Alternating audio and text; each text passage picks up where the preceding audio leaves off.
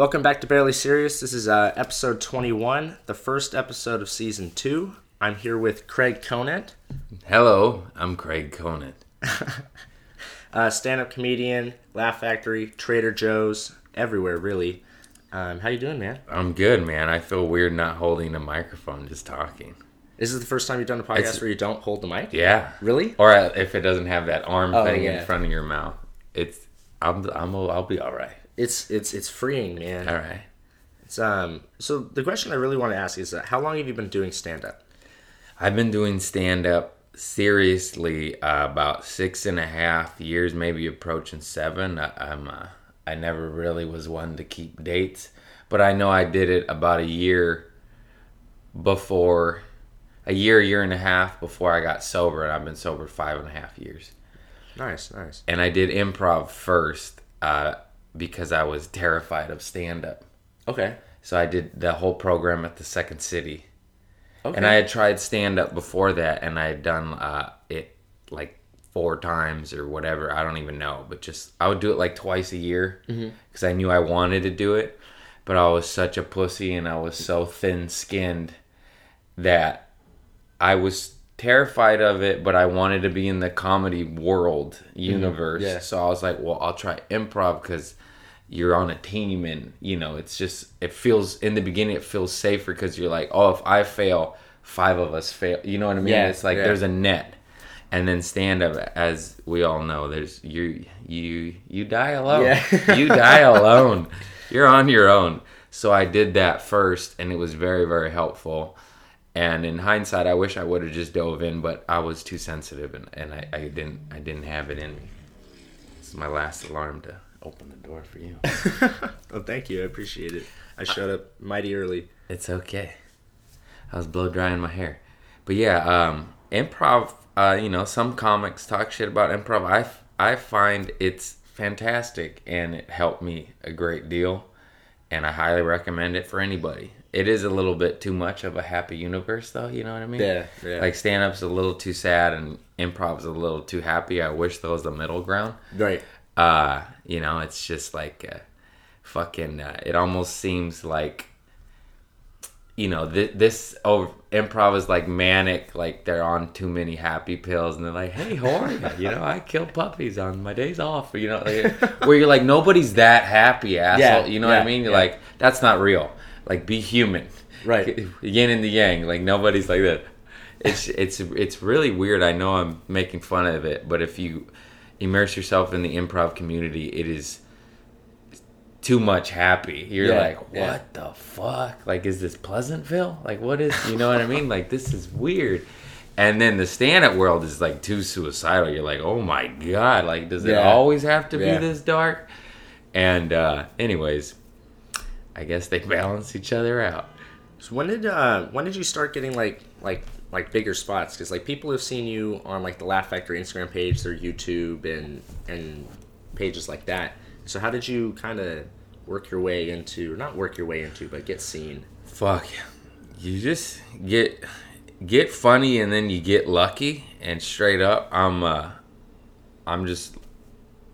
was gonna say I'm lucky. I'm a chill ass dude. I guess I work hard on being a chill. Just be a chill fucking normal human being, a good dude, and then be funny, and you'll get stuff.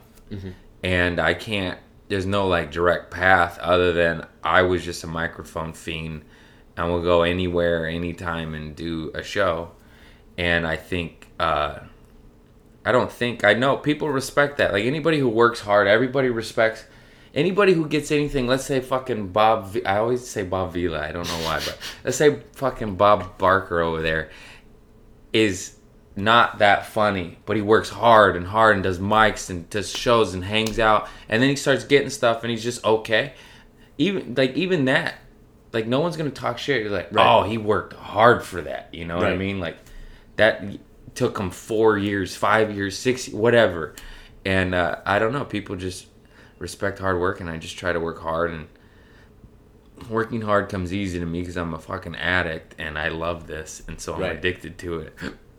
And it's my baby, it's my home, it ruins my life, it ruins relationships, it kills you know what I mean? It just takes over, because you're consumed by comedy and you eat, live, and breathe this shit, and it's all you can think about, and it's all you can talk about, and sometimes that's bad, but it's also good. It's how you get good. Yeah. You're just obsessed Now, with the funny. you're actually the first. We came to this realization before we started that you're actually the first stand-up comic that I saw live when you were opening for Chris D'Elia at the Irvine Improv. I think it was 2 years ago. You poor bastard. I'm the first stand-up you've ever seen. And you're like, I'll take it. That's pretty cool. It was funny because you came out and you're just like, oh, like I work at Trader Joe's, and I was like, oh, what the fuck? Yeah. You know, like it was, Like, I work at Trader Joe's. you know, it was super funny, and I was like, damn, like it was actually funny because I was with a group of friends, and they're like, oh, like after everyone, you know, it's like you see a commercial and you're like, oh, I want to see that movie. You're like, oh, like that guy was funny, or that guy wasn't as funny, and like the group came to like, they're like, oh, like that Mark guy, like oh, what was his act about and stuff like that. Yeah. I was like, no, like he had a really funny joke about like the differences between sex in Ireland and here. And like I was like, no, you guys, like that shit was fucking hilarious. Like, nah, like we didn't laugh as much. And I was like, Well, you Mark's guys are accent idiots. actually hinders him. Yeah. He's so Irish. You're like, oh, they're all there. You're like, what the fuck did you just say, dude? He's one of my best friends, and I'm always like, what? Yeah. You know, he ordered guacamole at the restaurant, Swingers Diner, the other day, and the server goes, water? You know, I mean, guacamole is a distinct word. Yeah. You know, and if his accent's so thick, but we make fun of him a lot I have for it. a similar friend. His name's Steve Lardner, and he's straight out of Ireland. Same thing, but it's not like he's able to like. But we make fun of him for it because it's like he does mess up like just random words, and he just did a roast battle, and like every joke was like about that. It was just ridiculously funny. Yeah, Mark's been here too long to have that thick of an accent. He's been here years. It's like yeah, you know 6 years. Ichiro Suzuki, the baseball player. Yeah. He's been in America for like 25 years now, and he still is a translator. Yeah, he just doesn't care. I feel like he's just like faking it just to keep his homie like with the job. No, yeah, maybe. That would be, you know. Let me fake my no English for my buddy gets a couple $100,000 a year. I would do it. Yeah. Good homie. So in your first year, how often were you slamming mics? Like how many mics were you doing a night? I got really, really lucky, and I met this producer, Tammy Jo Deeren, and she let me work her shows, just like the bullshit, you know, she didn't want to do, just set up the show, the chairs, the tables, the mic, the lights, and run sound, and do the light and timing for stage time. So I did do mics, but when working for her, I'd do 3 to 9 shows a week. Oh, damn. So it almost, I didn't have to do mics like everybody else had to do mics. Okay. Yeah. So I would do, I don't even know, before I met her at the perfect time, like right in the beginning, right as I got sober. So like, I don't know, I was sensitive and I hated mics because they're so depressing. Yeah. So I would do like 2 to 4 a week. I wasn't a mic junkie. Sometimes I would go crazy and do like 3 in a day. Right. But I met her very, very early on. So that mic period was very short-lived. And then when I was doing 3 to 9 shows a week, like I would only do 1 or 2 a week because it just wasn't. Right. I had my stage time. And a lot of them at that time. Now she produces great shows, and it'll be like me and Fahim and fucking Eleanor Kerrigan, and you know, it's all awesome comics. But back then they were bringer shows, and she still would it was like half bringers, half veterans. You know, it'd be like Laurie Kilmartin and the bringer, and you know, it was so it wasn't too awful because bringer comics are just brand new booty people that generally aren't good because they're new. Right. But every now and then some of them are absolute delights. Anyways, so I would do those shows. And it was like comedy boot camp because, as you know, with bringer shows, sometimes they're electric, sold out, the best show ever, and then sometimes you're like, oh, this is just like an open mic. Yeah. There's 8 people here and they don't want to be here. You know, so it was literally sometimes she'd do 3 shows a night and it'd be hot, medium, dog shit, you know, Yeah. and I would get all the different, and so it was very, very awesome for my development as a comedian. It was straight up comedy boot camp, and I loved it. I got paid in tacos. It was fantastic. You've been LA your whole time? Yeah. Where's the furthest? I saw you did a show with Michael Yo in Florida, and then with someone else in Boston. Like, have you done a show? That's probably the furthest I've ever That's been. the furthest? Yeah. I don't keep track of anything. I should, because it's kind of cool stats to. Yeah. I don't even know. I've probably done. I'm just guessing 14 states or some shit. I've gotten around. Yeah. But not a little bit. But I've not done the whole country. Right. And I probably should write this all down one day and be like, oh yeah, because I don't care about dates and time. Like someone's like, when's the first time you grabbed a mic? I'm like, I don't know. Yeah. I just know I keep track of everything. That's smart though. I wish like I had a map and was like, I've been here, I've been there. Mark down every God. set. Jesus The Christ. length, I give it a grade, and I just write down like little notes like how it went. And I stuff. have none of that. Absolutely none of that. Like sometimes people are like, I saw you there. I was like, I was there? And I was like, oh yeah, I was. That's smart, but I'm just like fucking living the moment. That's the past. It's dead now. Who cares? Yeah, I write it down like the next morning. Dope. It's cool though. I like. Actually, it's just laziness. I say live in the moment, live in the now. It's straight up laziness. It's like I don't want to write that down. Right. Someone's like, have you been to Iowa? I'd be like, no. And then like 10 minutes later, like, oh wait, I have. I went with Eddie F. That's right. I just forget. That's so. We're all gonna die. None of this matters. Do you go up nightly? I love saying that. It's so funny. No, yes, kinda. Dude, sometimes, it just depends. My record still is 11 shows. I've done that like 3 times in a week. Okay. So yeah, I have and can go up nightly, but you know, I probably average, 5 nights a week. I like treating stand up like a job, like 5 nights a week. I wish there was multiple spots a week, because one time I did. Oh my God, I forgot. I should have wrote this down. It's on my calendar though. I think one night I did 4 club spots on like a Friday night. That was the most heaven I've ever been in my life. It was amazing. I was like, oh my God. And but yeah, most of the time it's just 1 spot a night, and I probably average maybe 5 shows a week. Yeah, that's pretty good for no credits, man. No, that's dope. I was gonna ask, like, what are your like views on like time off? Like, do you take like Sundays off, or like? I hate working Sundays, and I prefer not to. But of course, if anybody asks me to do anything, I'm like, yeah. You know, I always say yes until you have options to say no. But yeah, I like to think I would like to treat stand up as a job and do it 5 nights a week. Mm-hmm. And have a couple days off. One day for, you know, life bullshit, laundry, car wash, that. And then one night, I'm a family man. I gotta go see my nephew and niece and shit. And my sisters and mom and dad. So I would like, in a perfect world, I would like multiple spots, 5 nights a week.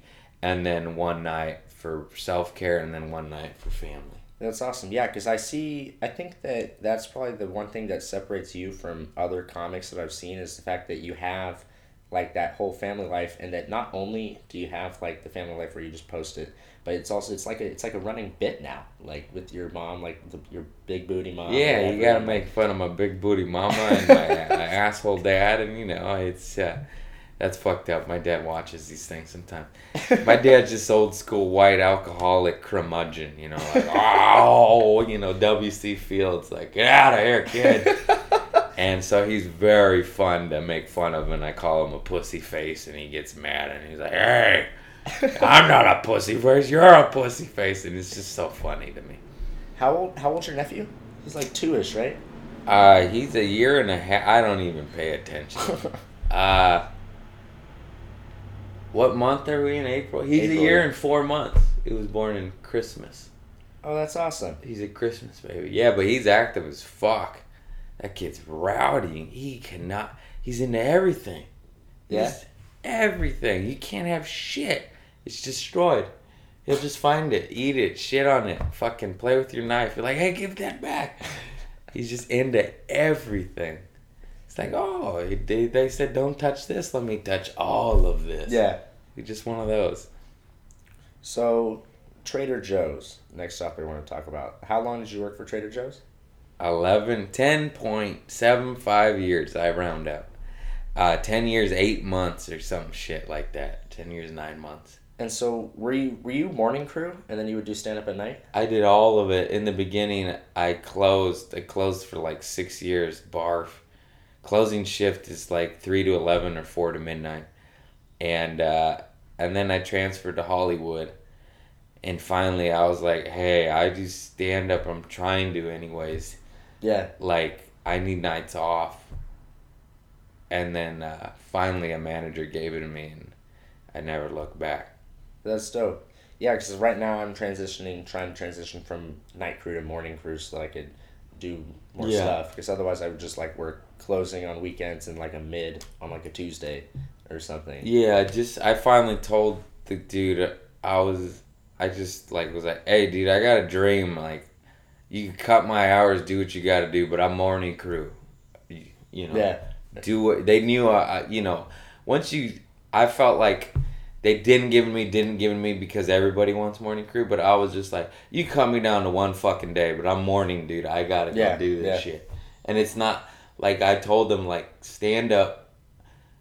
Yesterday I got asked to host at the Improv at 4:30 p.m. It was the 7:30 show. It's like there's no planning. Like, 80% of my shows come last minute. Mm-hmm. A lot of time my week will be empty and I'll be like, oh fuck, I don't know what it is about last minute bookings and me or whatever, but I get shit last minute all the time, so I always have to be available. Yeah. And now that I don't really have a job, so it doesn't matter anymore. But at that time, I just told them, like, this is how this shit is, dude. I get asked the day of or the day before. It's not like I can't be like, no, I have to go stock bread. Can't do a show at the world famous Comedy Store. Yeah. You know, it's like I gotta just give me my shit, bro. So. And it finally happened. So, like, I remember you would, like, post stuff all over, so you would shake up that one dude's cans, you would jump off, like, the fridges and shit. Like, I remember I replied to, like, one of your stories, I was like, dude, like, how chill are your freaking managers? And you're like, dude, like, I get away with murder is what you said, or something like that. I get it. Yeah, I do. They all laughed. I'm fired now and times past, but my managers would watch and laugh, and it's kind of like what mama don't know don't hurt. Like, they wouldn't rat me out and I wouldn't rat them out, but the shit's funny, man. I'm shaking up old fucking farts sodas and selling it to them, and just being a jackass, but with love, and just being, I would say to like a customer, like, hey, fuck you, Bob, and but what the audience didn't know is, like, I've been ringing Bob up for 8 years. And he was gay and would hit on me, and I'd say, call him a pussy, and I'd let him grab my booty, or whatever. Just kidding. But actually, there was some old creepers that would grab my ass, but I'd let shit slide. Yeah, old ladies are always like touching my arm and they'll be like, hey, like, where's the frozen peas at? I'll be like, walk them to it, and they'll be like, thanks, honey. West Hollywood, bro. It was old men for me.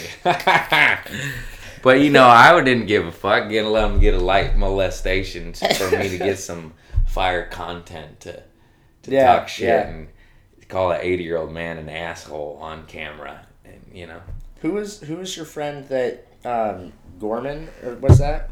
Big dumb white boy. Yeah. Daniel Gorman, my big dumb white boy. Well, his section was what, like soup or something? You'd always throw it up top? Yeah, he did grocery order, which is all the dry boxed shit. Spices to soups and shit.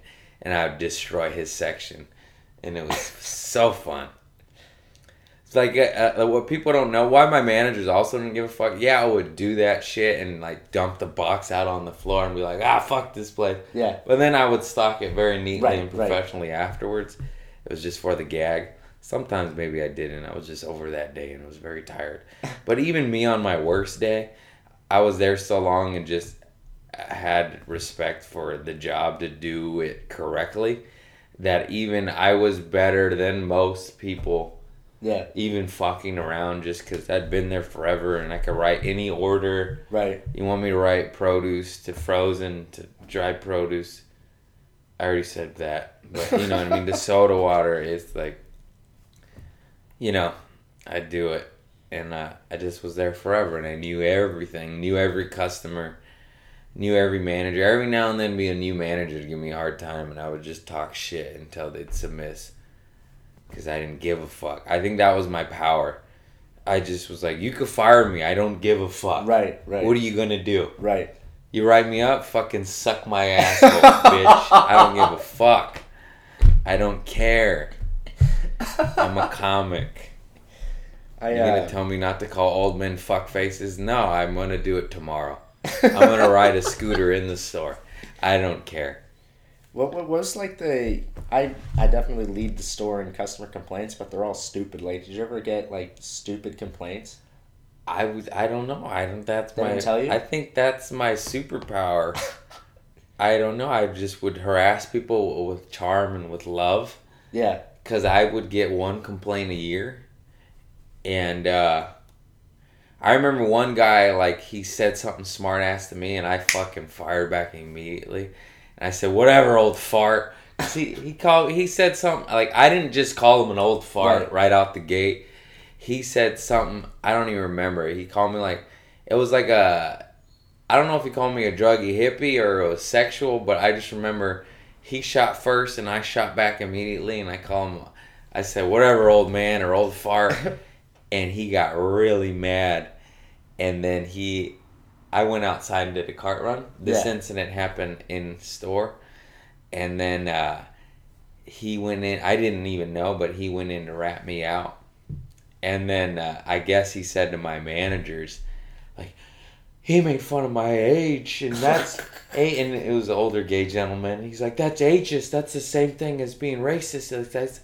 He's like, that's the same thing as... like calling me the N-word and making fun of my age. And my managers were like, in their head were like, no, it's not. Yeah. It's totally different. And of course, if it was racist, I would be fired immediately. Right. And then he walks outside, I'm doing a cart run. And then I just, because I had rapport with this dude, you know? Like, I didn't just call him an old fart. He harassed me for a reason. I harassed him for a reason. Uh-huh. I've been ringing up fucking 6 years, whatever the years. And then I don't know what happened, but he said something to me. I said something back, but it was like, it was fine. And I don't remember what the exact thing. I was like, let's see you later, fucking Bob. Everybody's Bob. See you later, Bob. And then he looked at me. He goes, you know what? I just ratted on you for calling me an old fart, and I feel bad now. I'm going to go back and take back my complaint. And then he went back in and took back his complaint. And then my managers were like, didn't know whether to get me in trouble or not. They're like, yeah, that guy said you called him an old fart, but then he ratted you out and then felt bad. And I was like, oh, yeah. And I don't even know. I think that was my last complaint. I didn't get complaints. Like one a year, maybe. But I would get compliments like fucking once a week. So it's just like, my managers knew what's up. It's like, we're going to let one complaint slide. Which always I thought that's so dumb of fucking corporate pussy ass, bitch ass motherfuckers. Is if a guy gets a compliment a week, but gets one complaint in the year, they focus on the complaint. It's like, yo, how about that customer was an asshole and you let my track record speak for itself? Right. I mean, of course, if an employee is getting a complaint a week and a compliment a year, obviously discipline the motherfucker. Right. But if it's reversed, let that shit slide. And I feel like most of corporate America is dumbass, stupid-ass motherfuckers, and they'll punish a guy for one complaint over 40 compliments. And that's so dumb. It's like, have some fucking judgment, you idiots. I got this complaint one time. This lady came through with like $300 worth of just frozen goods, and like it was like 8:45. We were about to close, and so I was just kind of like half-assed whatever, and I was like, oh, like it looks like your microwave's gonna be working overtime, like just didn't mean anything by it. Yeah. And so she went up and complained to the manager, saying that she thought that I was telling her that she was a bad mom. Oh, basically what that is that lady is a bad mother, and she heard a light joke over a lot of frozen food. Yeah. and took it to the heart because the only way she gets offended by that is if she is a bad mother. Yeah, if she thinks it's true. Was one time when I got in a fight with my cousin and she called me a loser and I got so upset. And you know why? Because I was a fucking loser and it was the truth. So it upset me. Yeah. If she called me a loser now, I'd be like, no, I'm not. I'm doing what I love. I'm sober. Yeah. And I just try to live a clean life. And that's different. Then I was on Oxycontin, cocaine, and alcohol and didn't do stand-up and didn't have a job and didn't have money and didn't have tags that were up to date on my vehicle. So yeah, you call me a loser, I'm like, because it was the truth. So you made a light joke. That lady's a fucking bad mom. And the only reason I could say that is because she was so sensitive to a light joke that you're just passing time trying to fucking conversate. You didn't say, oh, you beat your kids, huh? Yeah. You said, oh, it's a fucking normal joke. Yeah, my managers were just like, yeah, we know you, like we know what you meant, like you didn't mean anything by it. And my captain ended up like she called the store multiple times to like follow up, like, oh, did you write him up? Did you write him up? And they're like, no, we're not gonna write him up. That's a bitch. That's a bitch. I'm sorry. I respect women, but that particular one lady, you gotta fucking be safe with everything, the PC. But any woman, man, human being, whatever the fuck you are, that calls the store, be like, did you get a hardworking young man in trouble for making a joke?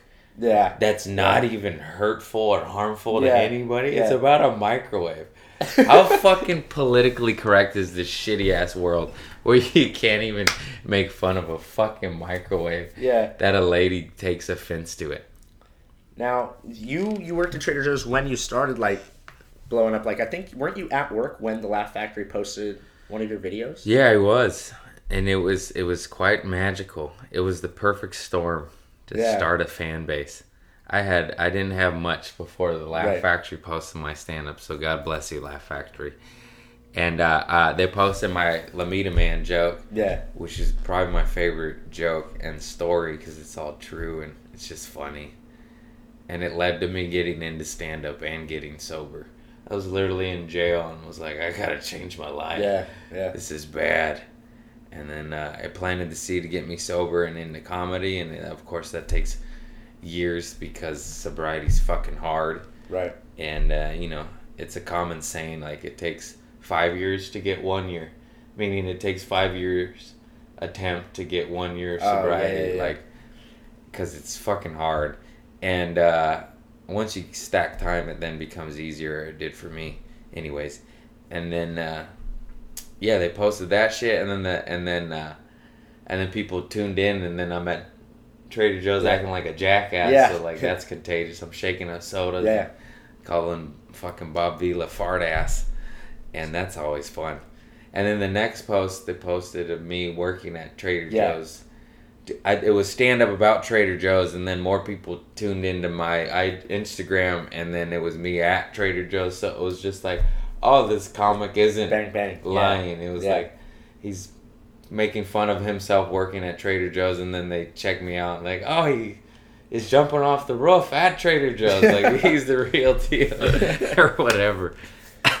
And so because of that, did you ever have any because it was weird at first. I thought it was a prank, but I actually had like this stalker guy. Did you ever have anything like that at Trader Joe's? Anybody that come in and just to see you? Yeah, and it was very weird to be a grocery store employee and have a fan come up to you and be like, hey, can I take a picture with you? Or, hey, can you sign my Trader Joe's bag? And I'm like, yeah, like I'm also ringing you up. Like, this is so weird. And a lot of it's in my act, and I have jokes about it, but like, there's this one joke I do that's all true where I was ringing up a guy, and he was like, hey, do you do stand-up? And then I was like, yeah. He's like, I saw you at the Wilter New Year's Eve. And he's like, you fucking killed it, man. And he was just smiles. And then he literally went like, you killed it at the Wilter. And they're like, you really do work at Trader Joe's. And I could see like a shift go from like, wow, to like, oh. Like he got sad for me. Like, Oh, you kid, like that was my joke. Like I would be a rock star on stage at the Wiltern, performing in front of 2,000 people, and then I would clock in, and the next morning, and they would be like, Craig, we need you to clean the toilets, and then I would, and I would never forget that of doing a theater gig and then waking up and clocking in and being like on 4 hours sleep, you know, and was like, damn, this sucks. Yeah. Because it was the highest of the highs to have a great set in front of that many people, and you just feel it, you know, you're like, whoa. And then to wake up and clock in and then literally go clean the toilets, which they asked me to do all the time because I was the only one that actually did it fucking well. Like, all right. And I would literally just be making noises that I was always at work going, just as a joke, you know, just 'cause I thought it was funny, and then it was everyone I work with would, you know, because we're all miserable. It's 6 a.m. and we're stuck in fucking nuts. Like nobody wants to do that. And we just laugh, you know. Performing in front of a theater gigs, like what's the most amount of people that you performed in front of? I believe it was 2,200. And was that the Wiltern? No, I think the Wiltern's 1,800. I forget. The Wiltern's close to 2,000, something like that. 2,200, I think, was in San Diego. I don't remember. Oh, okay. It was. I opened for Chris D'Elia, and he's doing theater gigs now, and I don't keep track. I forgot. It was one of them with him. It was like 2,200 or 2,500 or I don't know. It was a lot of hundreds, you know. Have you ever bombed in front of like that many people? No. You do your A shit. If in front of a theater gig, I mean, I've bombed. I'm not trying to sound like a cocky asshole. I've bombed so much. Yeah. But in front of a sold out theater gig, they're fans, they're fanatics, they paid good money, they want to laugh. They want to be there. If you bomb in front of them, you suck. Right. You're bad. Or you're doing all new shit and fucking shame on you, just kill. Right. It's not your place, you know, like if I'm at the Improv Lab in the small room, that's experimental time. That's time to grow. Yeah. Late night, belly room, whatever, grow. You experiment. You're doing sold out 2,200. You do your A shit and you kill, and that's that. Like, don't fucking be like, I'm gonna try this out. No, just kill and get a fan base. You know, that's that's what that is. How long have you been? So you're amateur. How long have you been? Like, what's your longest joke that you've been telling? Like, how many years or months? Like, what's your longest joke that you still tell? Like, how long ago did you write it? If I'm doing a long set, I still do all my first jokes. I don't do any of my old jokes anymore. Not really. Mm-hmm. I don't know. I guess like after a couple years, you get sick of them and you kind of retire them, just because you, in your own subconscious, you're like, I've been telling that too long. I would say the shelf life for my jokes is 2 years. I'm already sick of my act. I talk about getting fired for farting, and that only happened 6 months ago, and I'm sick of telling that story. Yeah. But yeah, like, if a joke kills, it kills, and, you know, some of my oldest bits are 6 years old, and they're about working at Trader Joe's, and if I'm running my hour, I have to do them, because I don't have anything else, you know?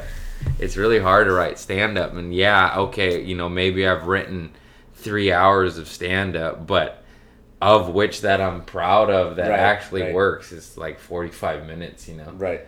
You know, the fucking, you write 100 jokes to get 10, to get one gold one. I mean, that's literally the process and how hard it is.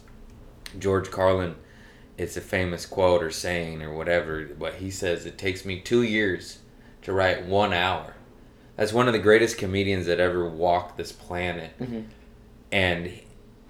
And he's 30 years in the game. Yeah. You know, 30 years.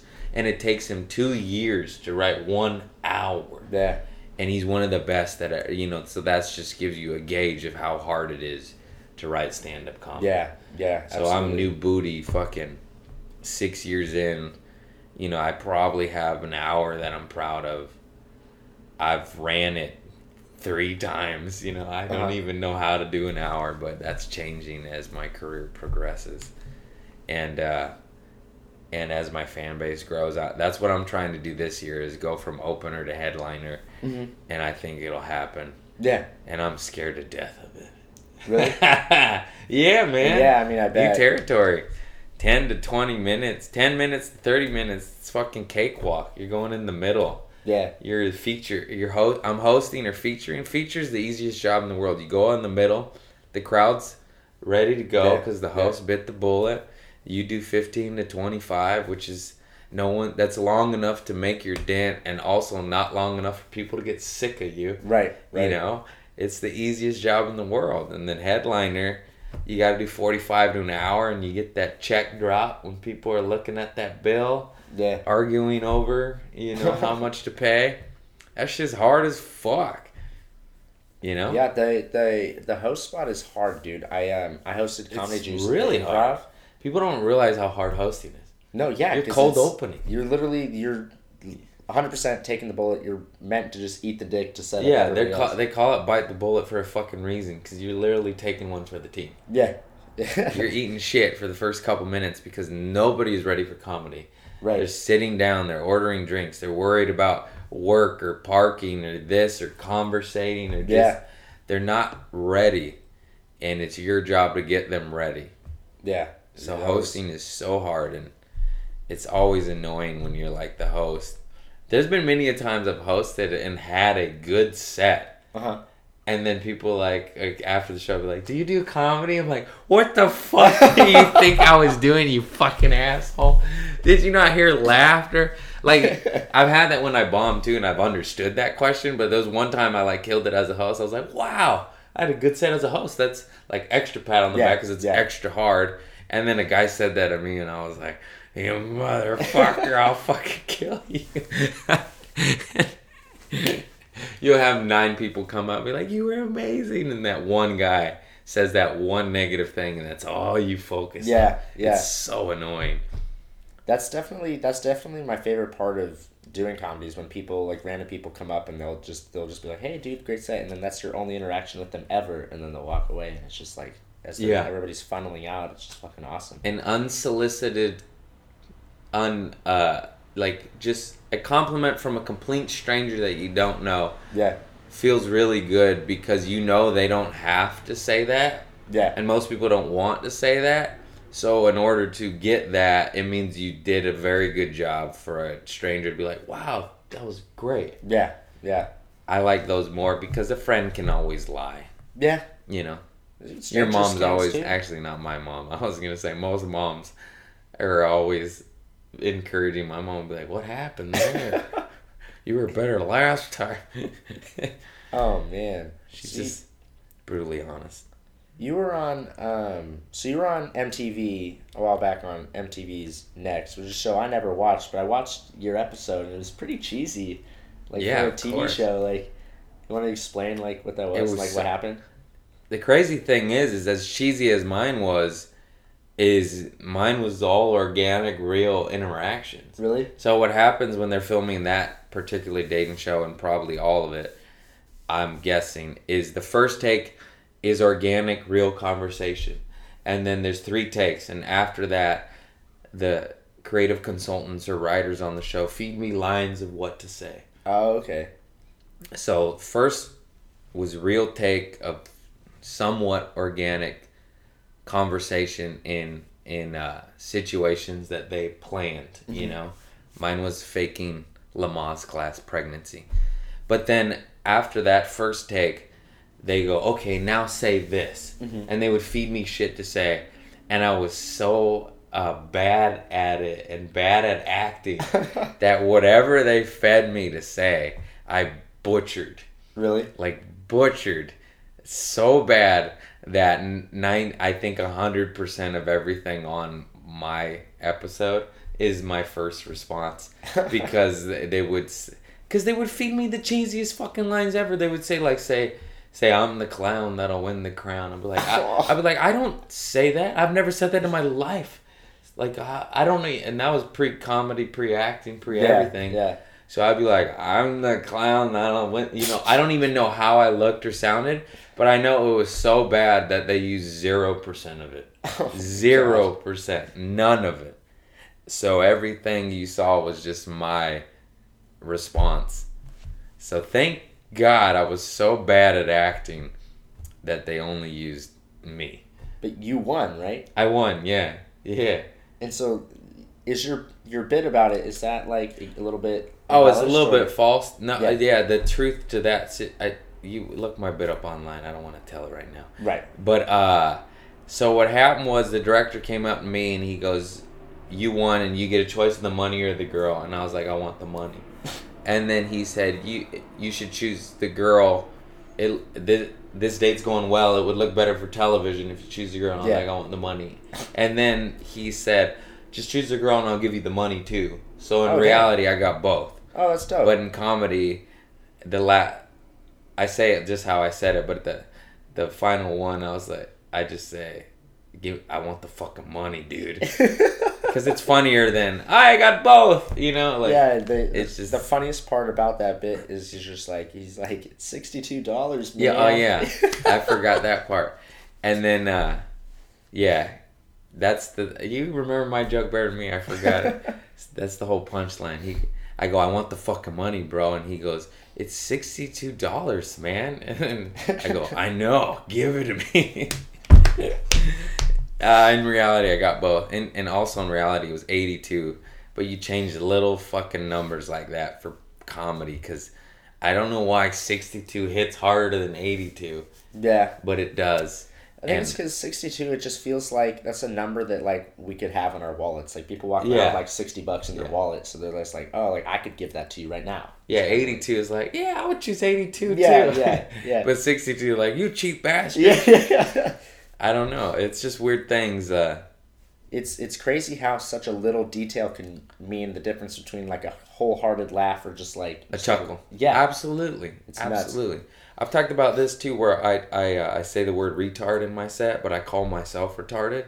And I have tried to be politically correct and say I'm special. And it does not work at all. Yeah.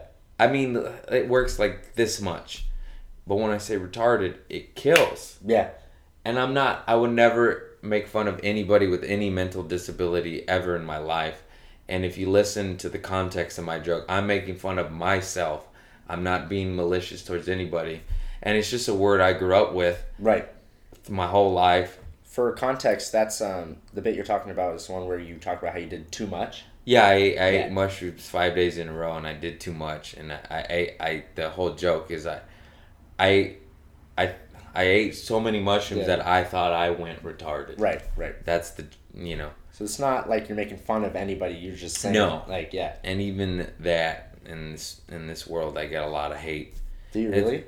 Yeah, like DMs, like, because that bit's on the internet, and it's like, I can't believe you said that word, and it's like, I'm making fun of myself. Yeah. I would never fucking have anybody with any mental disability. My heart goes out to you. I'll help you in any way, shape, and form that I can. In my life, I don't really know what I can do, but it's like, I'm not fucking malicious, man. Like, it's not. You're going after the wrong guy, I guess that's what I gotta say. It's a word, it has a definition, it has meaning. It fucking goes back to, like, Latin. It's like a 2,000-year-old word, and I grew up with it, and it has a definition, and I use it making fun of myself, and I have no it's like I'm not coming from there. All right, motherfuckers? It's crazy how people do get backlash for jokes, though, because the Laugh Factory, they just posted one of Ari Manis's bits. Yeah, and they took it down. They did? Yeah. It's like, and the thing that's a lot of hate for that. My buddy Chris D'Elia, I open for him all the time. He hooks it up. He has a bit on it, and it's he says, I don't even remember how it goes, but he goes, "Hey, we're fucking joking." Yeah. You know what I mean? Yeah. Like, you're taking comedians seriously. And we are joking. It is our job to make light of dark things like mental illness, cancer, sex, predators, whatever. It is our job. It is our duty to make fun of this thing. and you'll know when somebody's hateful about it and when they're not. Of course. And if you can't tell the difference, fuck you and don't go to comedy shows. You're a bitch. And it's just it's unreal that politicians don't get held accountable for their words and comedians do. I mean, it is literally we are living in a bizarro world.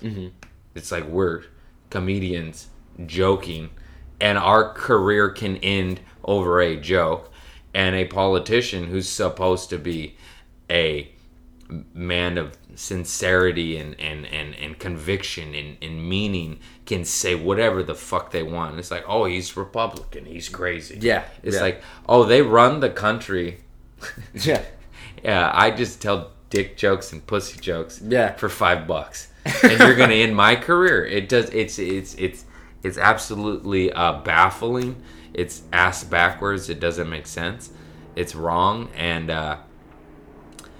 I don't understand it. And there's times I'll censor myself because it's like, even though it may look like I have a career, it's like I don't really have a career yet. It's like I want to get someplace, like once you're Joe Rogan, once you're D'Elia or Theo Vaughn and shit, like you're at a place where like you have your own empire, you have your own career, you can say and do whatever the fuck you want. Until you get to that status, it's almost like I need to get shit first. Yeah. And then I can say whatever the fuck I want because, hey, dropping saying the word retard or doing a sex bit like Ari can hurt your career, and he's joking. Yeah. I know Ari. Ari's my buddy. I fucking love him. He's a good dude. That bit was hilarious. That bit is hilarious.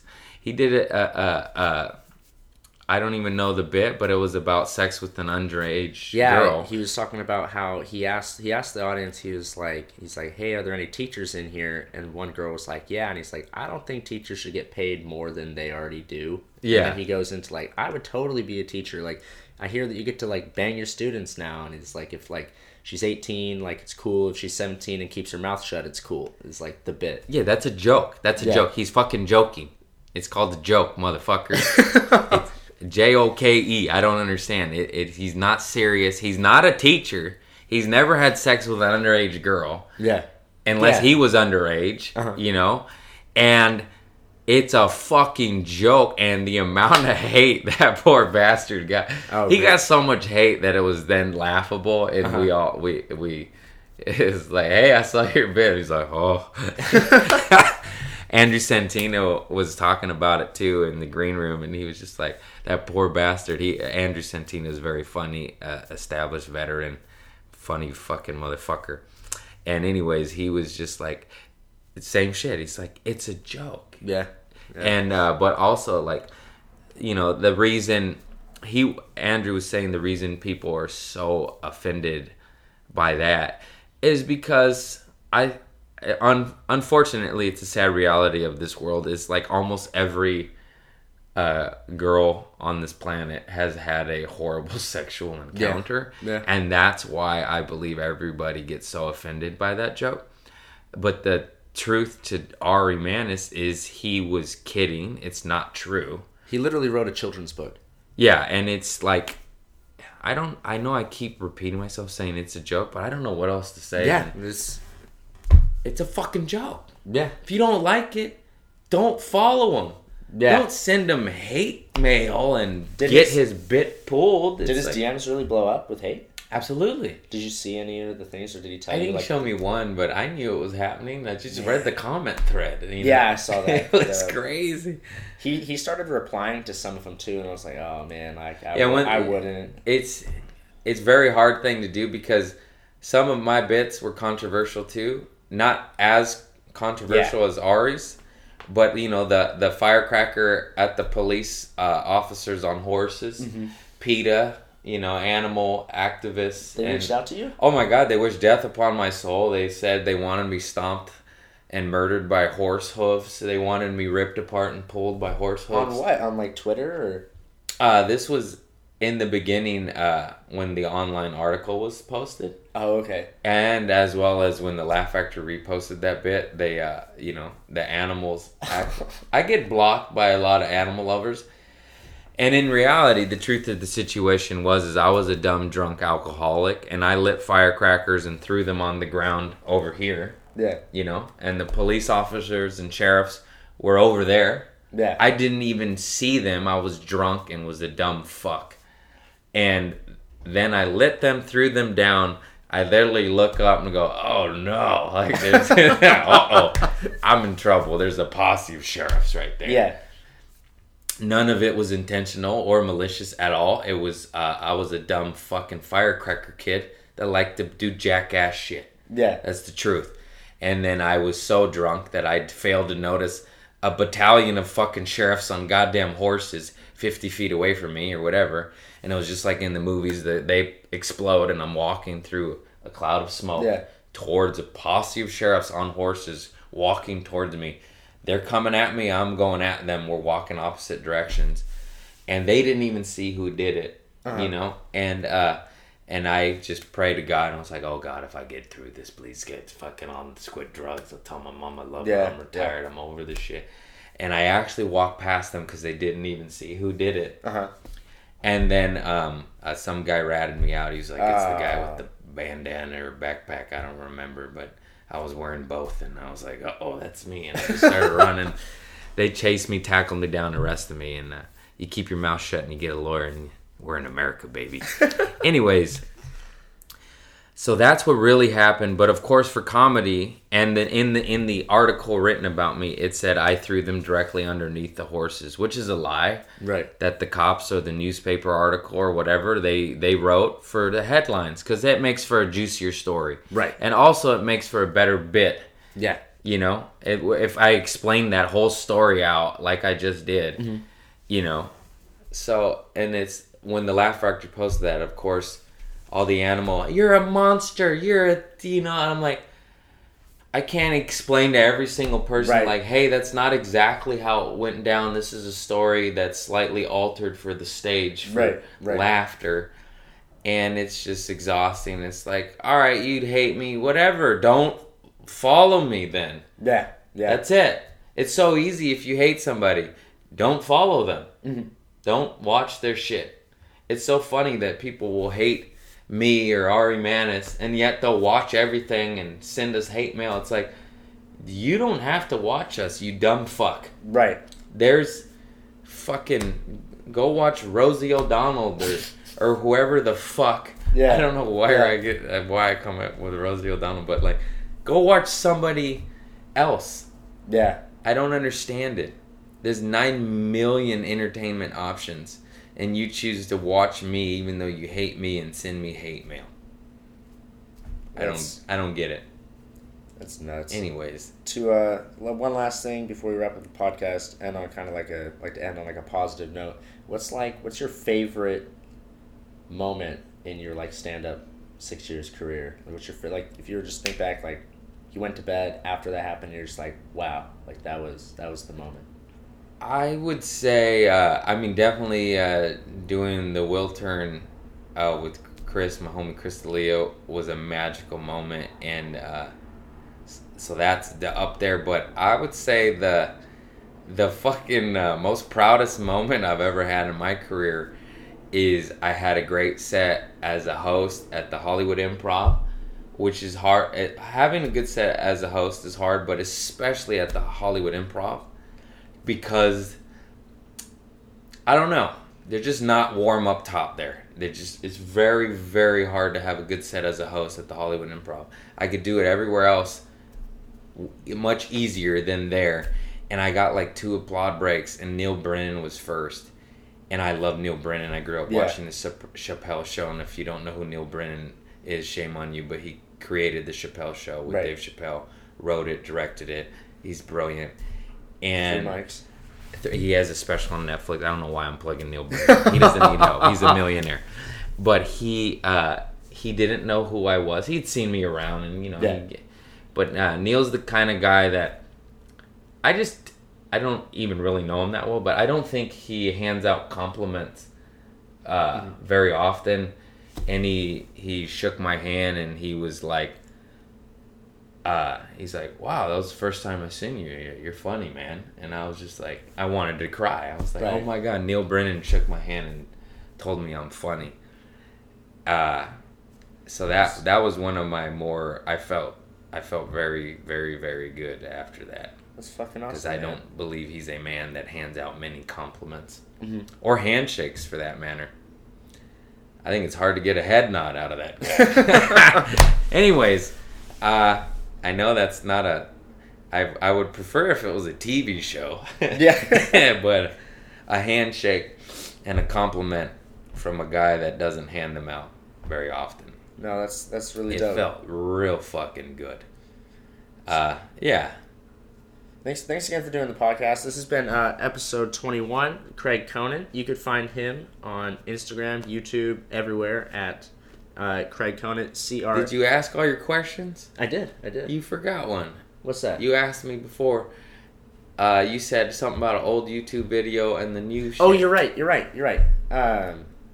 I don't even know the answer to that. I watched an old stand-up clip of you from 2012 versus what I've seen live now and on Laugh Factory, and your style kind of changed. Like, your style back in 2012 was kind of like high energy. Like, the video that I watched, like, your notebook was on the stool behind you, and like you kept, like, you'd get a laugh break, and like you looked like you got, like, not like excited, but like energized by the laughter, and then you'd look at your notebook, and then you'd bounce back, and then like you'd tell another the joke. And now it's kind of like you're just kind of like, you embrace like the slow, like the like so I started pooping in the parking lot, kind of just slow. Or I have different gears now. I have like 2 gears, basically slow Craig and a little bit faster Craig. It's not much different. But yeah, what that was, I'm glad you asked that, because all that was nervous. That was like my second or third time really on stage, and it was utter sheer nervous, scared, excitement, energy. Right. And also I was drinking and smoking weed at that time, and I was high and tipsy, and I do not recommend that. No, hell no. But it worked for me and my persona, because look at me.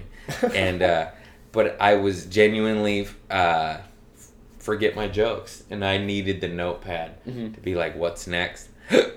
And the audience feeds me, so like I was just like a kid. I was like a puppy then, and now it's more controlled. And I guess that was it. I wouldn't say it was a style change. I just